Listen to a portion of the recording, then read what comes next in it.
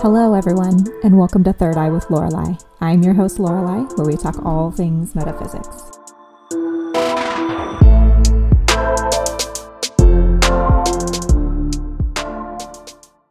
Okay, so I'm going to check and see how we sound. Go ahead and say something. Something. Yeah. All right, let's try this one. Say something. Well, I kind of think I need to put wheels on the dining room chair. Yeah. Let's try this one. Now you say a little something. Say a little something. Okay, I think. Oh yeah, I turned it up quite a bit more. Now it's better. You talking to it? Wow, it's up. It's I'm all the way up. all the way up. We don't have the rights to that song. Nope.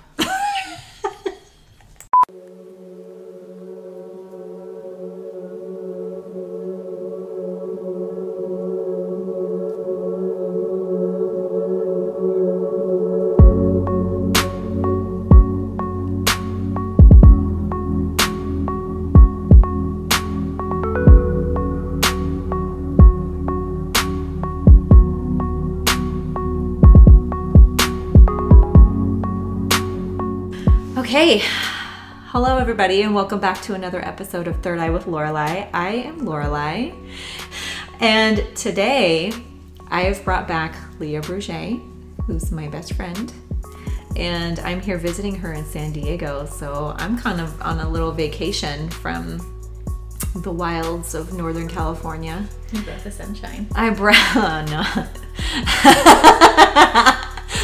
something.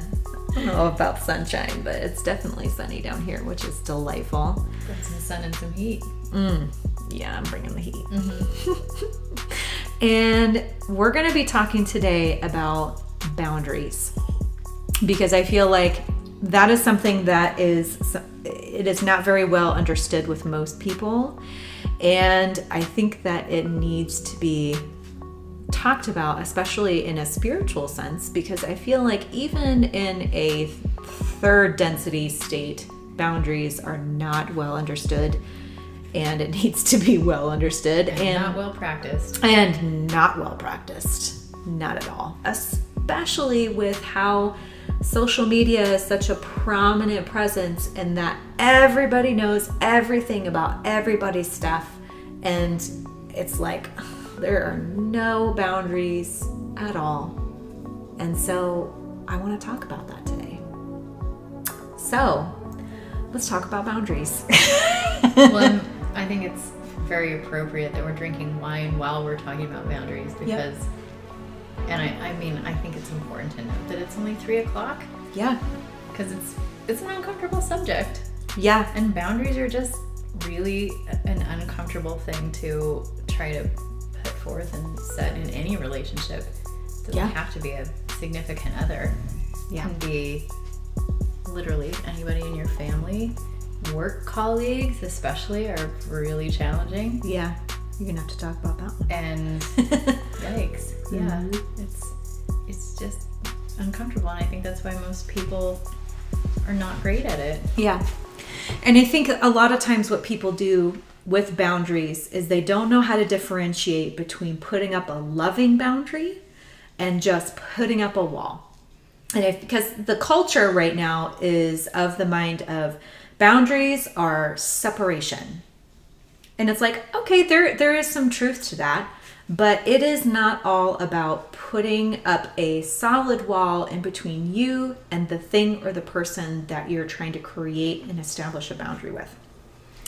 And I think that is what we need to be talking about right now, is how do you create a loving boundary in between a person or the thing that you need to create space from, but you still don't want to disconnect yourself from.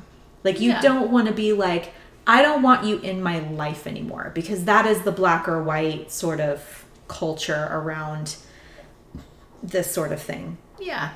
Well, I think we need to think about, be introspective about the space you're coming from and how setting a boundary makes you feel. If it's uncomfortable in the sense that you fear it because you fear losing somebody, over valuing what you need and what's important for you over somebody else, that's a one space to come from. Yeah.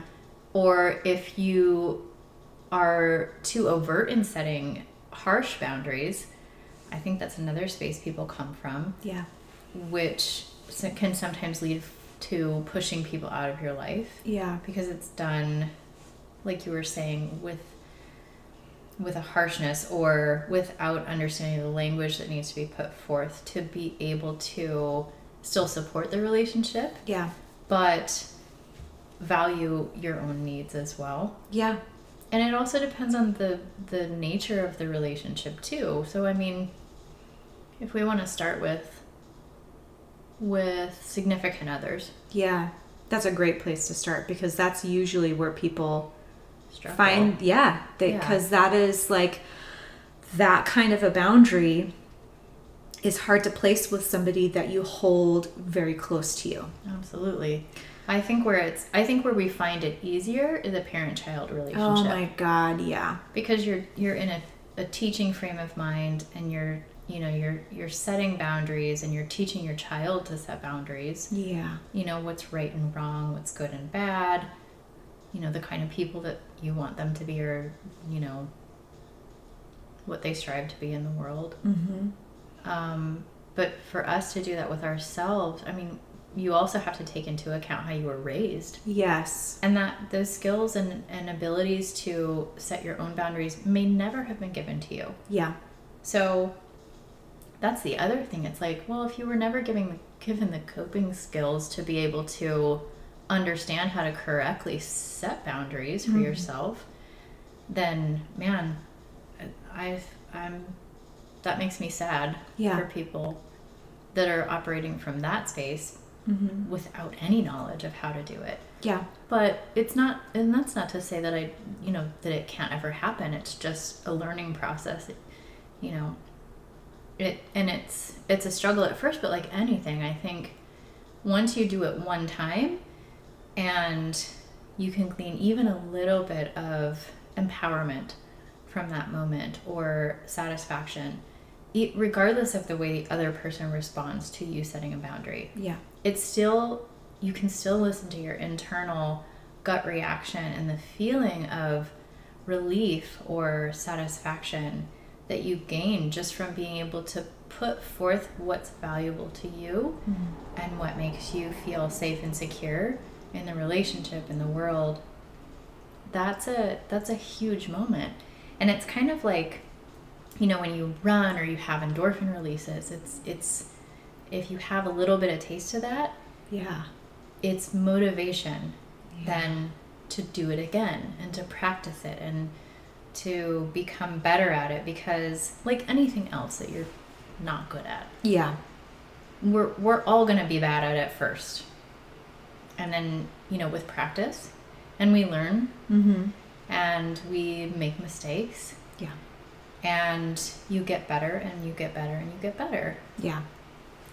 I think that a large part of the resistance or the fear of setting boundaries is the uncomfortableness of being confronted with this situation. And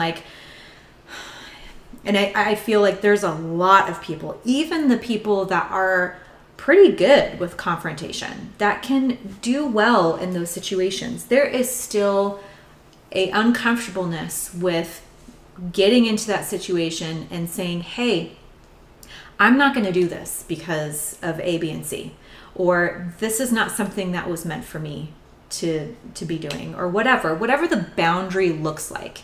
And there's a lot of boundaries to be set, but a lot of times it's, this is my limit and this is where I don't feel comfortable.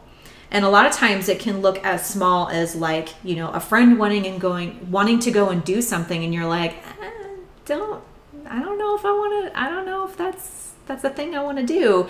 And some people really just don't know how to vocalize that boundary. Be like, that's beyond my comfort zone. I don't know if I want to do that. But they end up doing it anyway because they don't want to disappoint their friend. Well, I think we operate from fear. Yeah. In a lot of places where we get uncomfortable, because there's the fear of the unknown in the other person's reaction. Yes. And we have no control over that, and we anticipate the worst. Mm-hmm. Whatever the worst may be, like, we can't manage emotions. We can't stop that other person from screaming and yelling at us or leaving. Yeah. Or like disappearing from our life. If we try to hold a boundary and they say, well, that doesn't work for me. Or, they have some sort of crazy emotional reaction. Yeah. And sometimes people operate from a space of that perspective because it's happened to them before. Yeah. And it could have been somebody very significant in their life. It could have been a parent. Yeah. And that's unfortunate. Yeah. And that's another space of wounding. Yep. And again, it's like being aware of that and still trying to do it in small capacities is still practice. Yeah. And maybe you can't hold that large boundary just yet. Yeah. But it's making those small choices is the good practice leading up to that. Yeah. And really understanding where you're operating from. Because I feel like a lot of times, you need this boundary in place, but what is it for?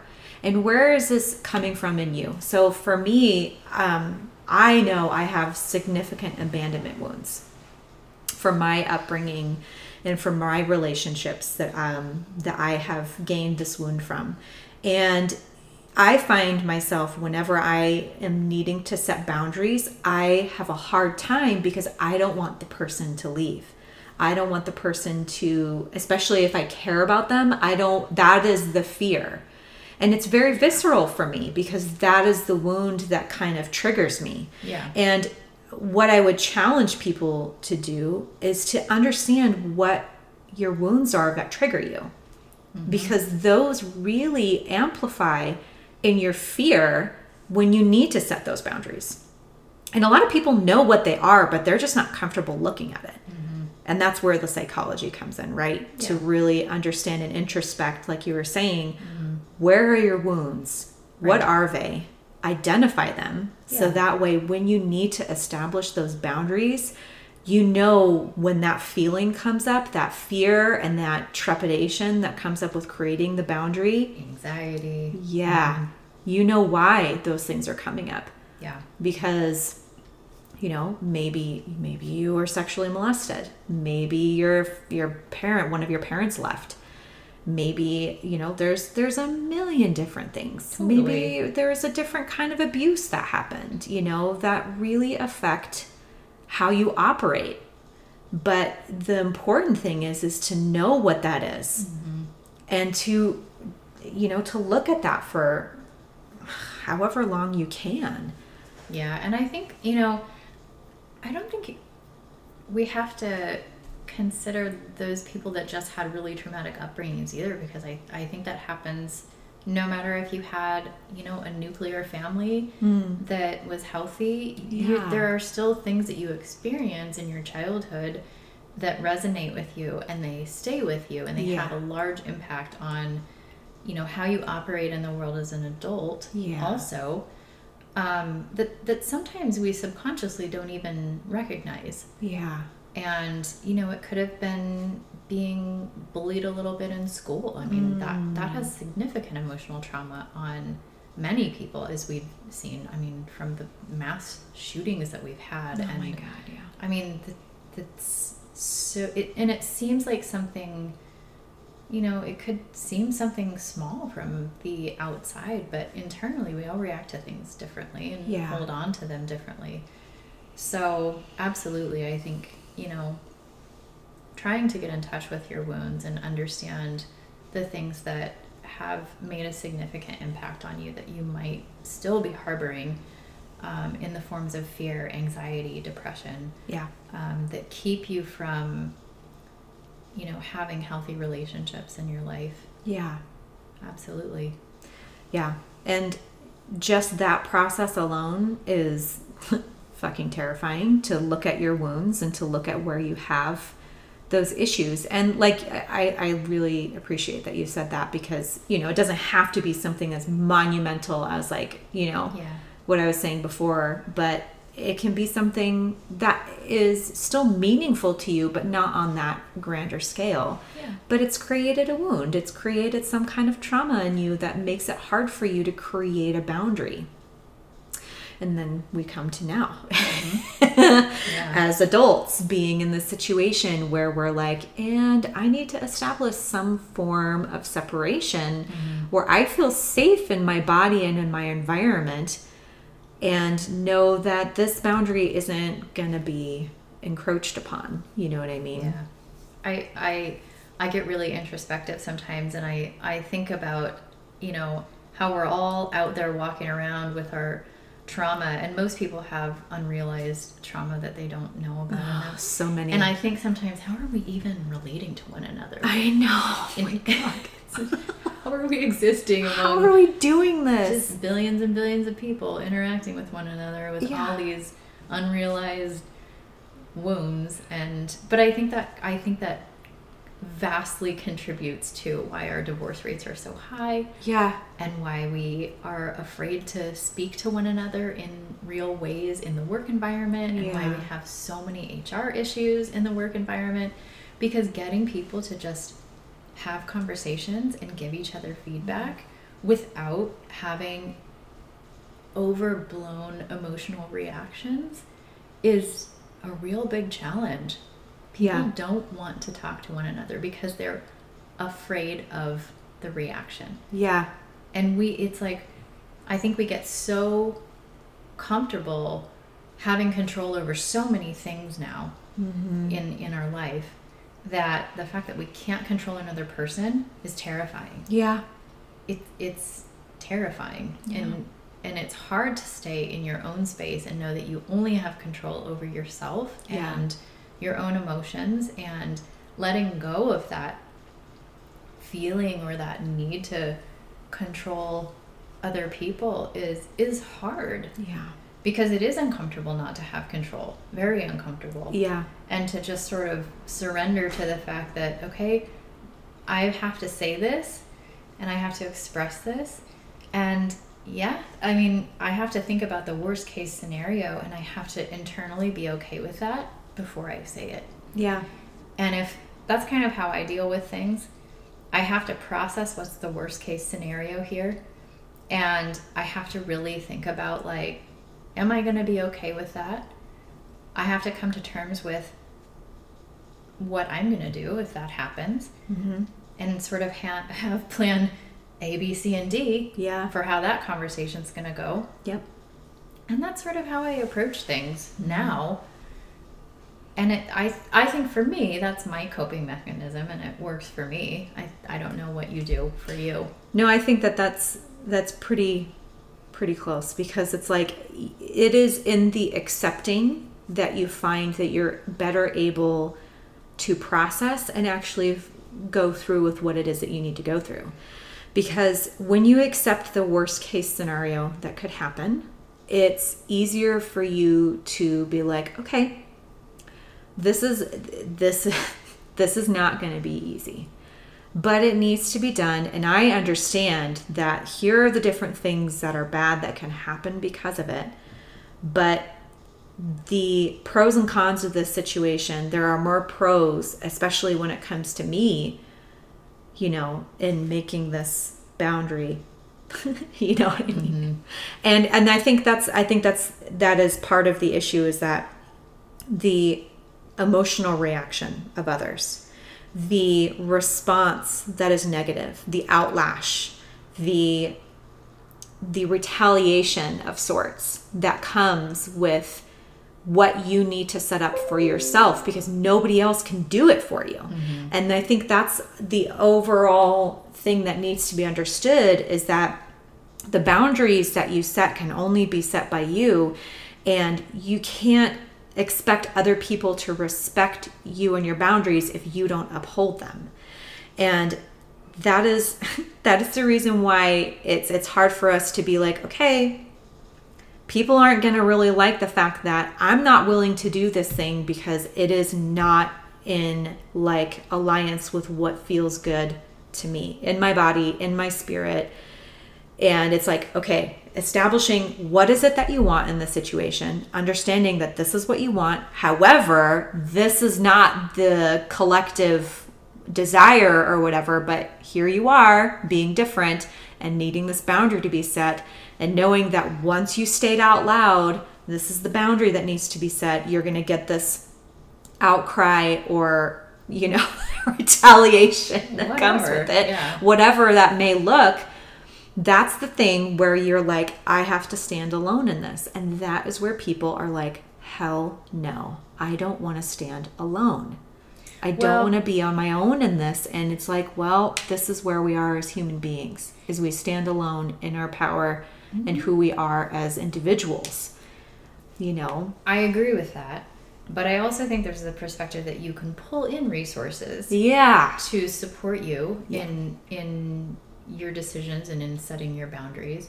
And I mean, I think you mentioned work environments, and I think this happens a lot in work environments because like the other thing you mentioned was retaliation. Yeah. And I think that's such a huge fear of people setting boundaries, or, you know, trying to get support for behaviors that might need to be acknowledged, and we need to hold people accountable for, you know, bad behaviors. Even, you know, negatively communicating with one another, or, you know, having an emotional reaction but not closing the loop to say, you know, hey, I'm really sorry that I responded that way.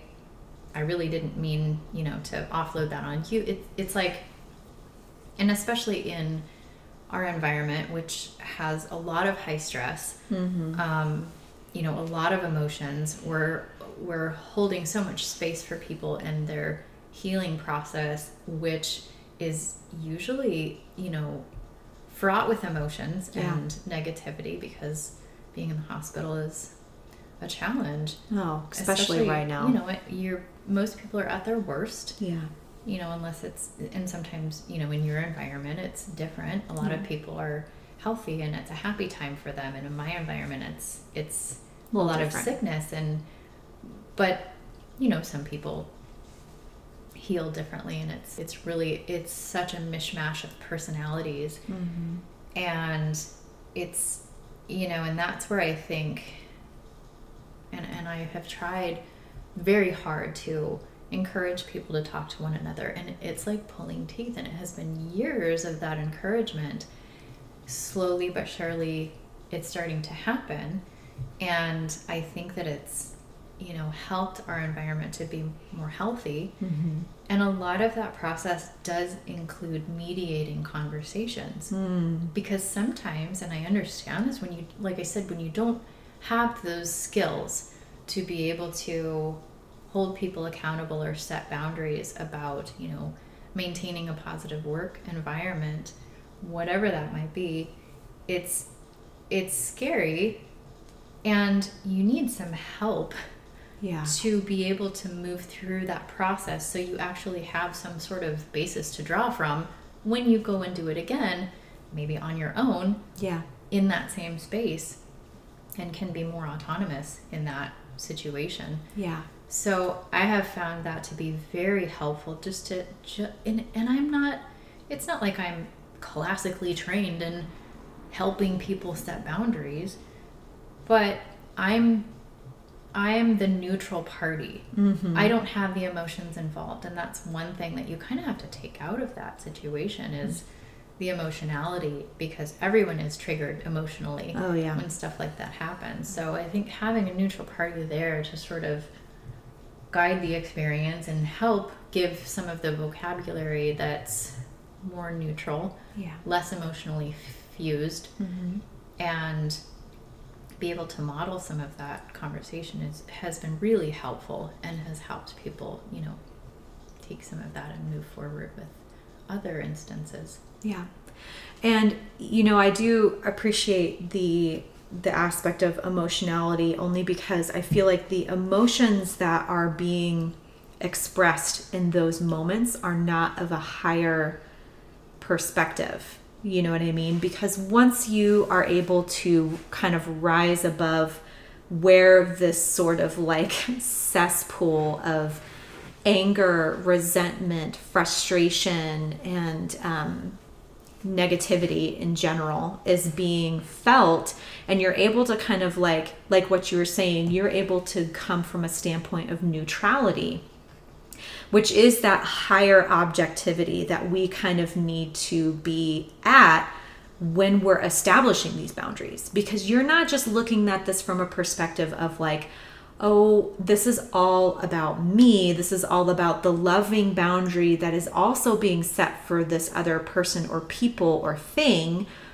that is also being supported in a way from that boundary.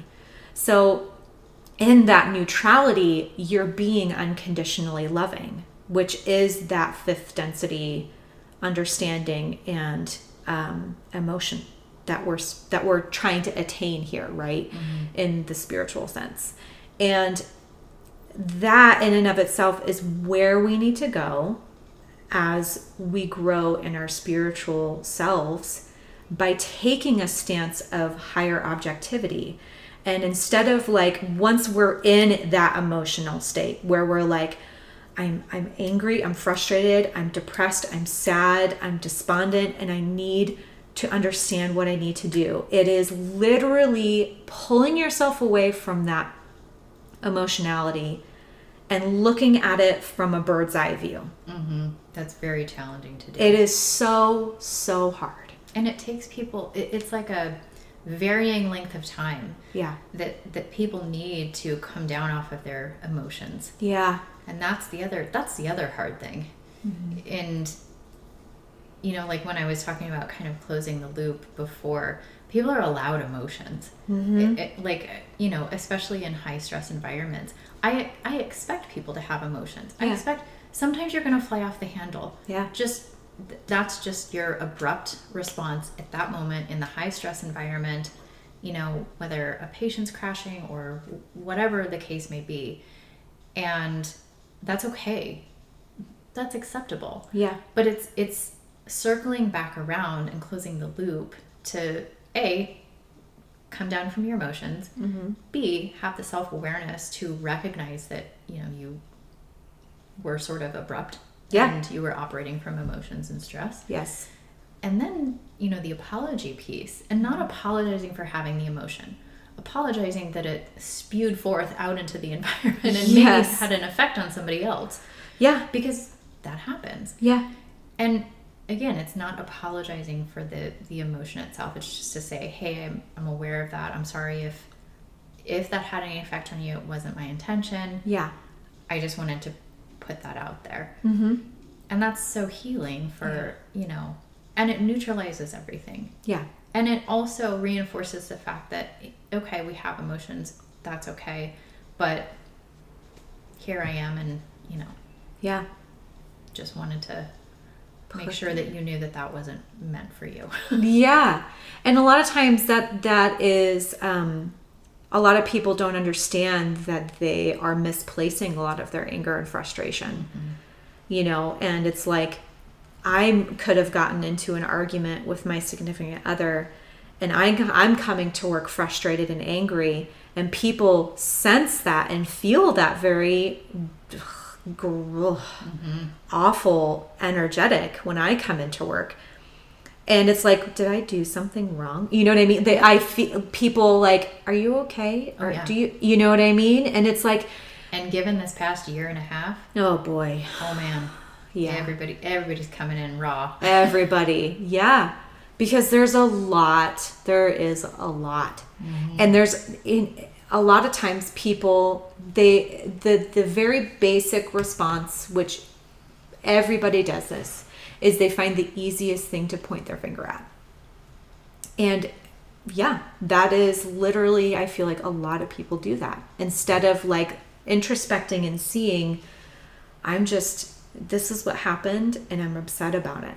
I'm not really angry at, you know, Susan or Kathy or Bob for having this thing that happened to me. for losing my job, or, my marriage imploded or whatever, or I lost a family member. Those are the things that you're very emotional about. But if you don't process it, it's hard for you to create boundaries when you're operating from a space that's wounded and you can't for sure. do it. Yeah, absolutely. And that's why I think on the opposite end, in the receiving space, we really have to hold a lot of space for people and try to have a really empathetic nature. Yeah. In any relationship.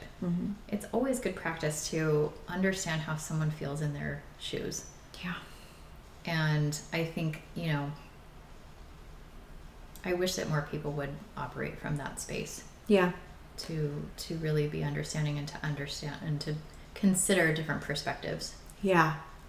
And to know when you can't be receptive. And because that's like the few things that I'm learning is, for me, is when there are days where I wake up and I'm like, I am not in a space where I can offer that to other people. I have to do the self-care today for me because I cannot be there for other people today. And that's okay. But just understanding that that's where you're at can be monumentally helpful in what you're doing today. As a parent, that can be really challenging because that is a 24-hour thing, and having to be there for your children is a necessity. And it's like, when you're not in that space to be there for other people, it's kind of hard. But you can't tell your 3-year-old that mommy needs a self-care day? No, she's not receptive to that? No, not really. Okay. She's usually like, but I want gummies, Mom. I want the unicorn gummies. It's too bad she won't just pour you a glass of wine and bring it to you. I know, right? You should train her to do that. I should train her to do that. I'm like, come on, babe. Get with the program. Get up with the times, chick. Come on. She doesn't even know where to put a dirty Kleenex, so she has a lot of learning to do. She's been really good about putting stuff in the trash. I'm like, hey, baby, go put that in the trash. She's like, okay, Mom. She'll put it in the trash. And I'm just like, damn. I did something right. The dirty Kleenex. Put the dirty Kleenex in the trash can. Yeah. Takes her a minute, but she does it. She's such a good girl. We digress. Yes. So I think we should note. Let's do a for instance. Yes, I love for instances. I think there's so many different boundaries, and everybody has their own boundaries that they need to set in different situations. But I think an example would be good. Yes, let's do it. You got one on the table? Do I? Okay. Since we're on the work thing, because I feel like that's a really good one for people. Yeah. We'll do the work situation. All right. Relationship situation, like, romantic relationship. Okay. And then the platonic relationship. Okay. And a familial boundary. I like that. You know what I mean? Because I feel like those are like the... Yeah. What is that? Not trifecta. Quad. Yeah. It is all the things that really we come into contact. Okay, I have a good familial. Okay. So my dad, who's just a negative person at heart. Bless him. Yeah. Had a lot of struggles.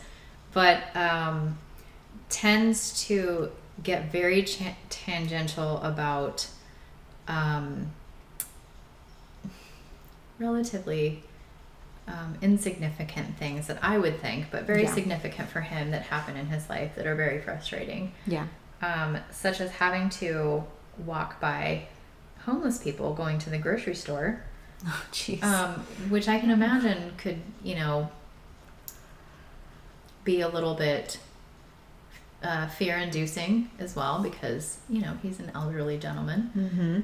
And he's going during the day, which is, a safer environment. We've had that conversation. But needless to say, he gets it in his head that, I can't believe that this is happening in this neighborhood, la la la.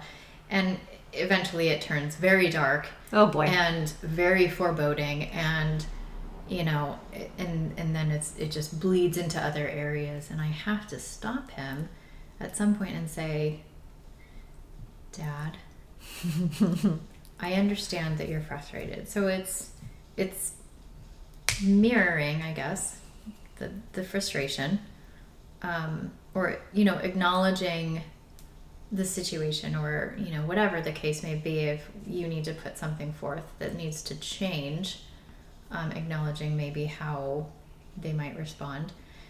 But I do acknowledge his frustration, but I say, for me and for the time that we have now, it's too much, and it's negatively affecting my time with you. Mm-hmm.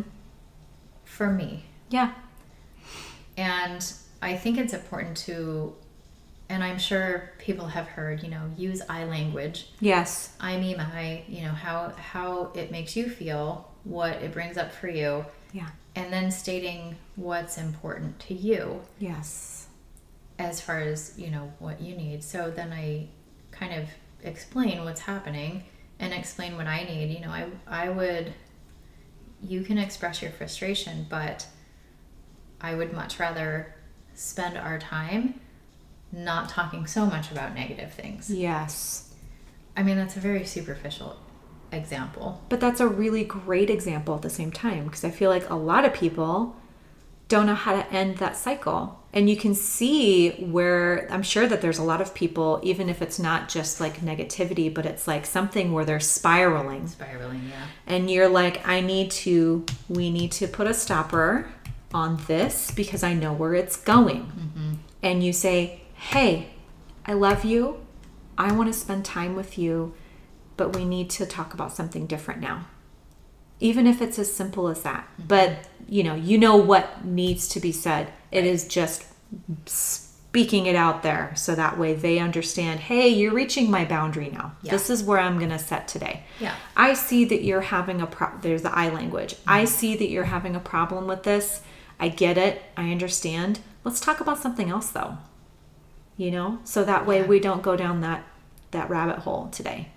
And I think it's important to mention that 9 times out of 10, you're going to have to reestablish that same boundary over and over if this is a person that's going to stay in your life. Yeah. Many times you'll have this challenged, whatever boundary you're setting. Mm-hmm. I think sometimes it just takes reinforcing. Yep. Even for yourself too. Oh yeah. Because those of us that, have started this process very late in life and who are high five, girl, out of practice, need a lot more practice. Yeah. It takes a few times. There's a really funny meme on the internet that I have found very comical, but very, very appropriate. Mm-hmm. And it's a picture of the inside of like a front door with one of those latches that is like a rectangle, and it latches over a loop, and you're supposed to put like a padlock or something in the loop, like a little spike in the loop to hold the door latch. Yeah. And instead of like a metal spike or something that holds the door latch, it's a Cheeto. And the caption under is, my first attempt at setting boundaries. Oh, yes. And I think that is so apropos. It's just, it hits my core really well, because it is very hard. Mm-hmm. And you're not going to be good at it at first. Yeah. And it will take a couple times before you realize that you need something a little bit stronger than just a Cheeto. Just a Cheeto. Yeah. And you work your way up. You do. It's not like you're going to have, if anybody is a Mandalorian fan, but the steel that they use, the unbreakable steel that they use, it's not going to be that right away. Yeah. It's not going to be steel. It's not going to be unbreakable. It's going to be a fucking Cheeto. It's going to be a Cheeto. It's going to be a Cheeto. And that's okay. Totally. It's okay to be gentle with yourself on that, because it's your first time really setting this particular boundary, and the fact that you're practicing it means that the next time you do it, it's not going to be a Cheeto. It's going to be something just a little bit stronger. Just a little bit stronger. Give yourself some grace. Give yourself some grace. It's okay. It's all okay, right. Let's go with a work example. Oh, goodness. Okay. So, I have so many examples, I feel. But there are times where you have people, I mean, for me, in my work environment, I have people that will just, they come to work, but they don't really want to work.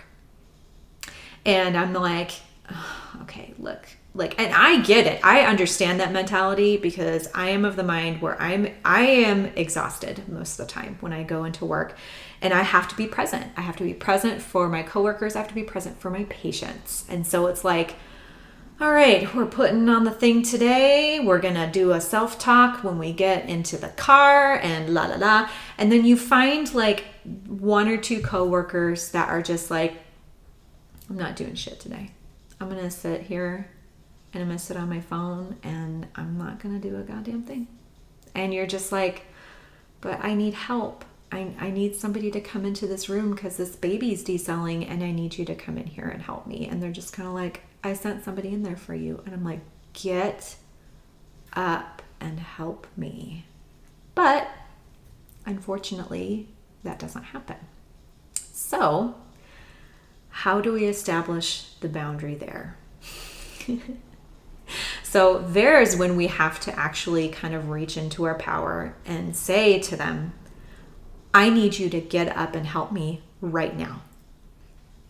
That's the more direct. It is the clear language, you know, and usually if they don't get up and help you, then that becomes like a totally different issue in and of itself. Oh, sure.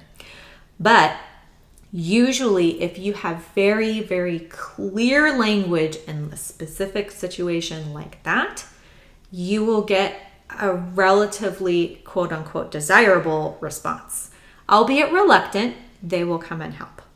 Now, this isn't apropos for every single business or work thing, but I think that it can be applicable in each work environment in some sense. Oh, yeah. Let me ask a follow-up question. Yes, please.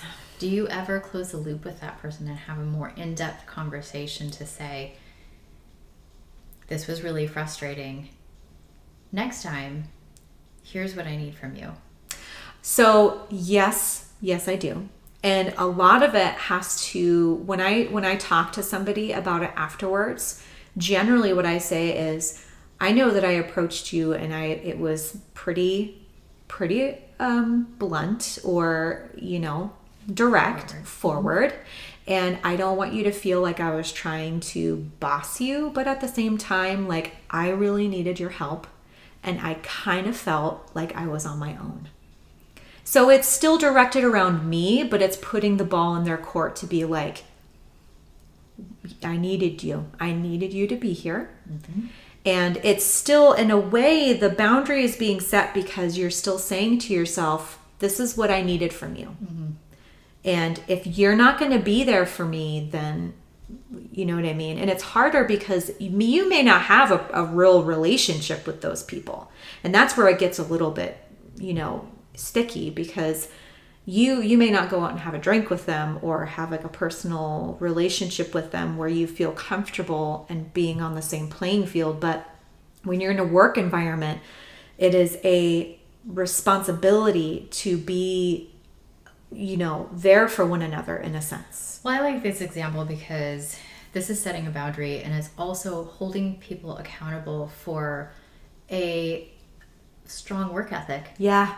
Yep. Which sometimes that's different for everybody, unfortunately. Yeah. Not everybody has the same work ethic. Oh, yeah. Like you were saying. Yeah.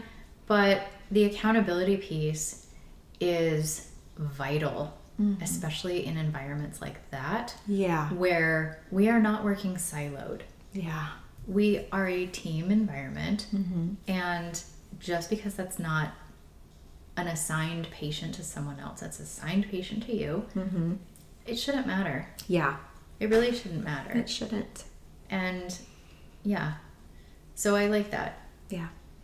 And it's holding accountability. Yeah. And it's stating, you know, what you need and what the expectation should be. Yeah. Yeah. And I try to keep it in my I, me, my language. You know what I mean? Because I don't want to come across to my coworkers, you know, like, you know, you need to be this way. Like, this is where I'm at. And this is how I'm feeling about what happened. You know, and I respect you, and I care that you're here and that you're working with me. This is how I felt when what happened. You know what I mean? And I said this because this is the space I was operating from. And you're saying that with no knowledge of how that person's going to react. Absolutely. But still, you know, setting your expectation and your boundary. Yeah. Yeah. And sometimes, a lot of times, they won't respond positively. And it can be hard when you're in a work environment when they don't respond positively. A lot of times, they tend to retaliate after that. Mm-hmm. And that is really, really hard. Mm-hmm. Because it's like, well, you got to operate from a space that is, I know that what I did was upholding a policy and a moral background that is of higher standard. And if that's where you're coming from and there's a lot of light around it, then there is nothing that you did that was wrong. So. Is this the wonderful ice cream man in the background? Yes. That's not creepy or anything. Not even a little bit. I have to tell you that brings up some pretty immense amount of nostalgia for me, because I used to love those like strawberry shortcake popsicles. Oh, yeah. The Blue Bunny ones? Yes. I'm really glad you're still here and that no one injected your ice cream with any... Ew, that happens? No, I don't know. God. I'm operating from a really dark space there. Yeah. Jesus Christ. That's why I hear the ice cream man. I'm like, stranger danger. Stranger danger. Don't put razors in my taco. Yeah. The fuck. Choco tacos? Choco tacos. Mmm. Okay. Okay. Let's do personal relationship, like a romantic relationship. Let's do romantic. Oh boy. Okay. Yeah. She just said not me, yeah, just in case you know. This is not my area. Okay. So let's talk about let's talk about a different time for Lorelai then. Mm-hmm. Okay? Cuz you know, because those are when I wasn't in like a married and committed relationship. I feel like those are like more of where people are right now, but there are in marriage situations where that happens. Oh yeah. You know what I mean? But there are, I remember establishing a pretty amazing boundary with my husband as of late, but we're not going to talk about that right now. Mm-hmm. It would be a great example, but I don't think that that's something I should talk about right now. Let's talk about more superficial. Yes, let's do that. That was really loud. Okay. So, in another life, I was in a relationship, and I had told this person that this is going to be really kind of ridiculous, but we're gonna start here. I was really young too, and I was kind of proud of myself for like sticking to my guns with this. But we had broken up for a period of time, and we had recently sort of rekindled our relationship. And he had put a picture up of a girl that I know he started dating in this time that we were apart. And he started dating this girl like a week after we had broken up. And that was really like, something tells me that you really just wanted to be with her a little bit. Like, you know what I mean? Like that was sort of the thing, even though he never said anything. And the friend that was sort of in his little inner circle told me, no, she, they weren't ever a thing. She was a back burner. Yeah, 1,000%. Yeah. And it was kind of like, and what was really shitty about that situation is like, I was friends with her for a really long time before they ever met. And so it was just kind of like, man, that really sucks. Cause now like, I can't. That's an extra burn. That's an extra burn. Like, ew, gross. So anyway, he had a picture of her and him up in his room. And I was like, I don't know if I feel comfortable with that.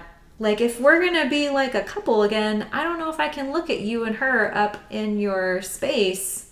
Like, that's weird. That's weird. And he was like, he did not understand. He's like, why is that a problem for you? Like, she's my friend. And I'm like, bullshit. Yeah. But maybe a more understanding language and I statement. Yes, let's move above the negativity. I see you in that you may be friends with her, but here's where I am operating from. My wound space that's created is that I feel like you left me to be with this person. And I am going to be continually reminded of how you left me to be with this person. Because you have this picture up. Or that makes me feel unsafe. That makes me feel unsafe. Threatened. Yeah, just a little bit.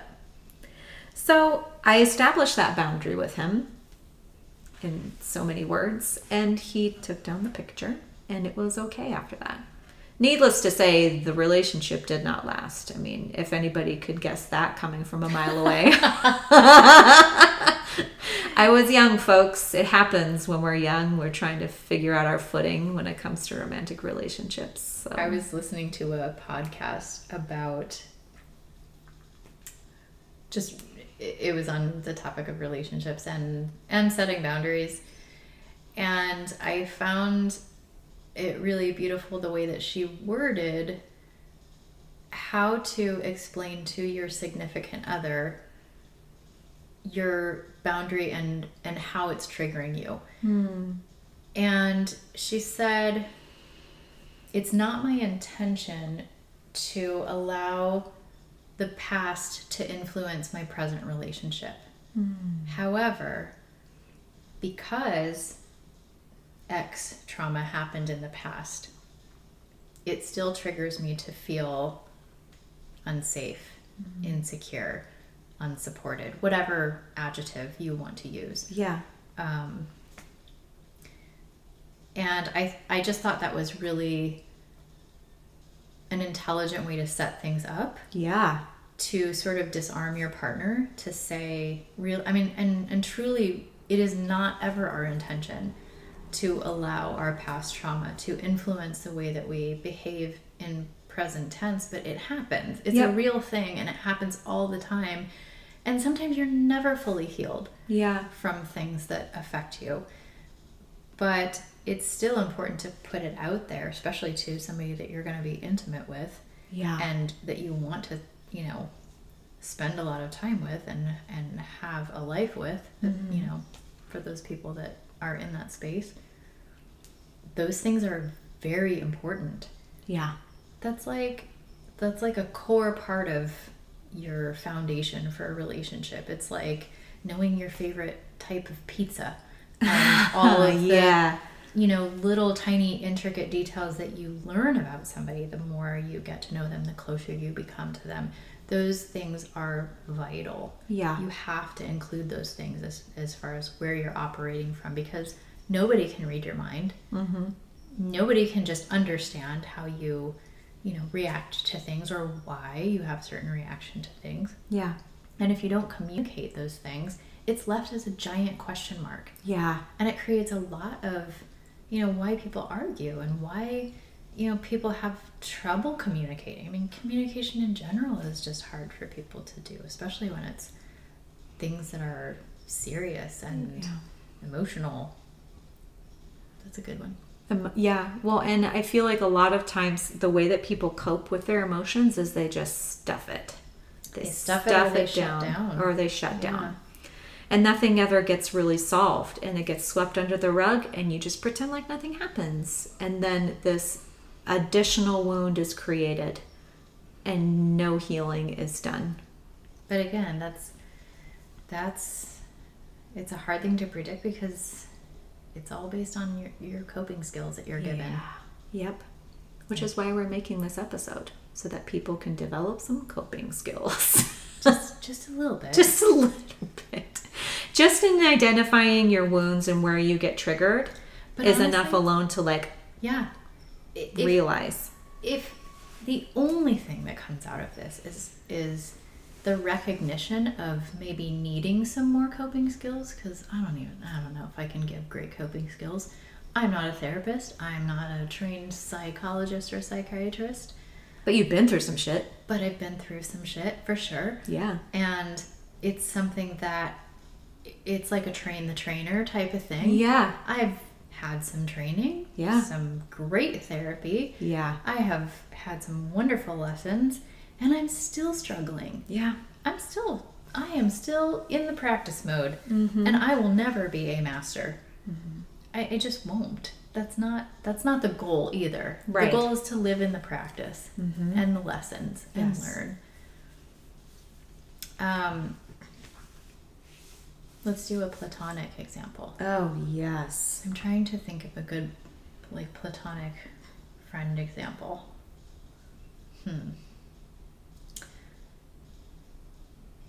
I have a very good friend who is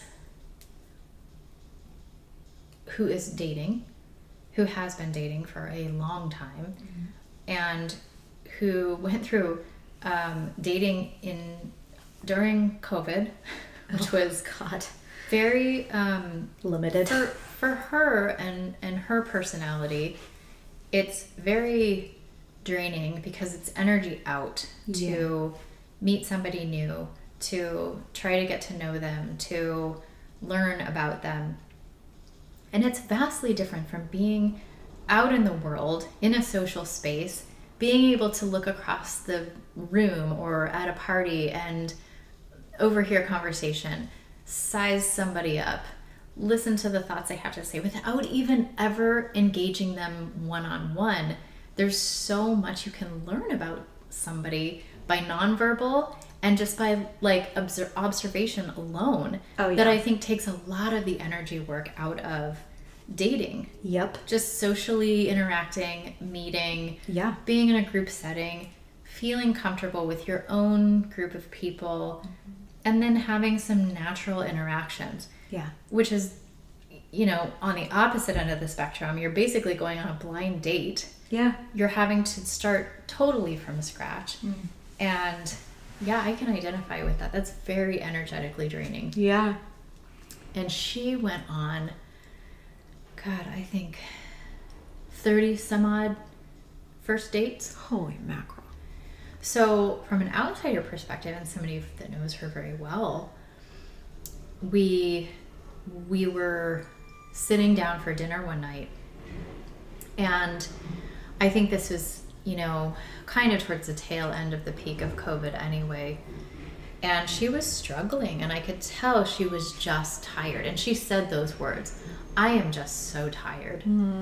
And you can imagine that there's an aspect of quote unquote failure that comes with going on so many dates and not really connecting with any one of those people in like a genuine and real way.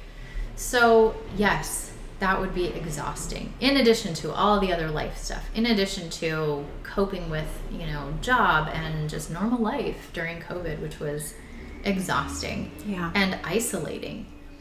So she was very upset. She was very emotional. And my suggestion to her at that time was, why don't you just take a break? Yeah. Why don't you just stop for a moment and exit that space and regain some of your energy? And she reacted very emotionally, but she was already in an emotional space. Yeah. Which it wasn't shocking or surprising for me. But she said, no, I've done so much work to not close myself off. I don't want to be closed off from experiences. Yeah. And I think she sort of took what I said in not the way that I was intending it, but it was an emotional reaction. And it triggered something in her that she had done a lot of work to reverse. And so I just let her vent and correct me, and that's okay. Like, that's fine. But it was frustrating for me that was how she viewed what I had said, because that wasn't my intention at all. So I waited until she was like, had calmed down a little bit. It was later towards the end of the night. And, I said, hey, I just want to close the loop with you, because I felt like maybe you misinterpreted what I said, or maybe you didn't misinterpret it, or maybe it just, sparked some emotion for you. And I said, really, that wasn't my intention, was to view you in the light of your old self. Right. And, I was trying to explain to her just what I was seeing as far as just her energy and how drained she was, and just offer some suggestion, in not to say for her to close off, but just to take a momentary pause. Yeah. And so and she was receptive at that time, because she wasn't as emotional. Yeah. And so it was really great that, we were able to close the loop. And I think that's important, because sometimes you can't just let that go. Right. And, that sometimes festers wounds. And, if you're worried about rehashing stuff, or that you're going to trigger more emotions, it is important, even if that does happen, to still continue to try to move forward to close the loop. Yeah, I think that's great, because, that way, when you know that you're operating from a place of love, but the person that's receiving the boundary is in an emotional state, it can be hard for them to receive what it is that you're trying to give them. But then once things settle for them, it's easier for them to kind of see what you're trying to say, and be like, even if the boundary isn't between you and them, but a boundary for them to place to help them, it's like, oh, okay, I get it. And I kind of get where she's coming from, because I feel like I've done that before. Totally. And I think I kind of, in sharing this example, I think what I was thinking of is, she was trying to set the boundary with me. Like, no, I don't want you to view me in that light. Oh, yeah. That's kind of where I was coming from. Oh. But I think even still, like, being on the receiving end of somebody trying to set a boundary with trying to set a boundary with me, I think that's an interesting perspective too, because I love that. And I feel like I can do a pretty good job of coming down from my emotions. Yeah. Mostly with, platonic or family relationships. I struggle with the romantic piece, but I can see things from a, higher perspective. But yeah, I think being on the receiving end of that was like, oh shit, I didn't know that was the reaction. Yeah. So, and I think a lot of people have that response when they try to set a boundary. It's like there's all this fear that builds up about how the other person's going to respond. And it could just be as simple as like, oh man, I didn't even know that I was making you feel that way. Yeah. Yeah. And wow, that's really unfortunate, and I'm sorry. Yeah. And I love think it when that happens. 9 times out of 10, like, sometimes you just need to, like, setting the boundary is holding a mirror in someone's face. Like, ooh, okay. Without using language of, you did this to me. I felt this way because you did this, or whatever. Right. But more of a space of like, I care about you, you know. And that's definitely how I felt. Yeah. Obviously, because I care very much about her, and I didn't even think of it from that perspective. Yeah. Which opened me up and thought, okay, well, next time we have that conversation where she's, you know, emotional, I'll think of like, okay, well, she still wants to be out there and, you know, open and just hold space for her in that time. Totally. And that's what you got to do for her in that time frame. Yeah. Did we miss anything? We have a romantic, a familial, and a platonic, and a work one. Yeah. Okay. Good. It's good. So, keynotes here: know your wounds, understand your traumas, and where you're operating from, and where you get triggered. Yeah, because I think that's number one. Step number one. Step number one, because holding boundaries for yourself and for others, and like holding a boundary for another person, like you were saying in your example, can be really challenging when you have been triggered and your wounds and your trauma is being reflected, or at least you're feeling from those spaces. I think it's just asking the question, why? Yes. Why am I feeling this way? Yeah. And does it make sense? And could it be linked to something deeper? Yes. Yes. And sometimes we need help and resources to understand the deeper stuff. Yep. And that's okay too. There's lots of great therapists out there. Yep. Therapy needs to be like going to the gym and eating healthy. Yeah, we need to normalize therapy. Normalize therapy. Oh. Because just like your physical body needs attention and love, so does your mind. Mm-hmm. It is a brilliant thing, and don't let it be stigmatized. Yeah, open yourself to it. Mental health, physical health, all spiritual that. Health. Spiritual health, which is where I come in. No. All the things. Yes. And then what was the other thing? Know your wounds and know your traumas, and then understand like your environment and use I, me, my. I, me, my. Explain your perspective. Yes. And speak from a heart space, a loving space, where you're not coming from your... Make sure that when you're speaking to somebody, you've taken time to reflect on where you're coming from. Because if you're still speaking from your wound space, you're going to trigger other people. If you're operating from your heart space, from a space that is unconditionally loving, where you're loving not only yourself, but the other people, those boundaries are going to be good. They're going to be good for not only you, but the people around you. Be very direct about what you want. Oh, yes. And state why. Yes. There needs to be very clear communication. There needs to be no guessing around what it is that you want or need. It needs to be clear. I think one more thing to add would be to understand that there may be a variety of different ways to uphold that boundary. Yeah. The person that you're asking to uphold your boundary. That boundary. Yeah. There might be different options, and be open to those options, because you're speaking to another human being that is going to have some different reactions and is going to have some different creative solutions. Yeah. And be open to compromise. Yeah. What feels good, listen to suggestions and what feels good and comfortable. Yeah. Because it might not be a one, like this is the only thing that's going to work. Yep. And understand and know that not everybody is going to receive it in the way that you're thinking, and that could be on the good or the bad end of the spectrum. And to really, before you have this conversation, be open and accepting to all the worst case scenarios.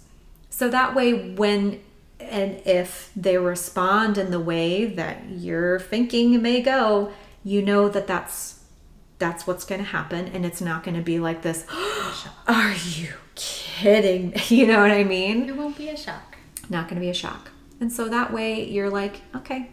And if you setting that boundary that is loving to yourself and to the other people pushes other people away, there's probably a reason for that, unfortunately.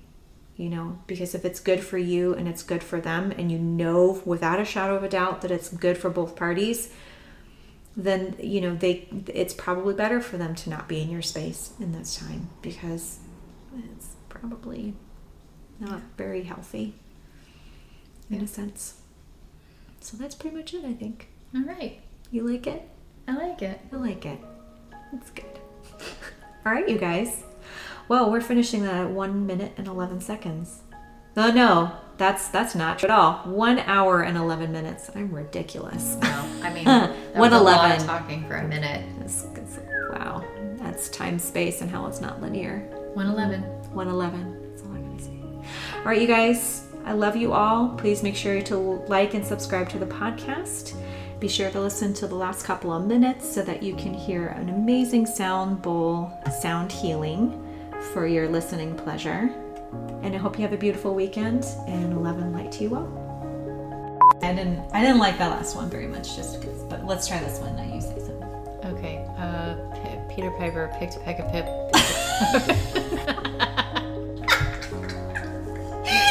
Okay, this is the last one, I think. Testing 1 2. Yeah, ma'am. Test 1 2. That was lame. And I have brought back my best friend to talk more about as soon as she turns off her phone. Sorry. We're gonna talk. I don't know podcast etiquette yet. You're good. I don't think anybody's gonna care. It's fine.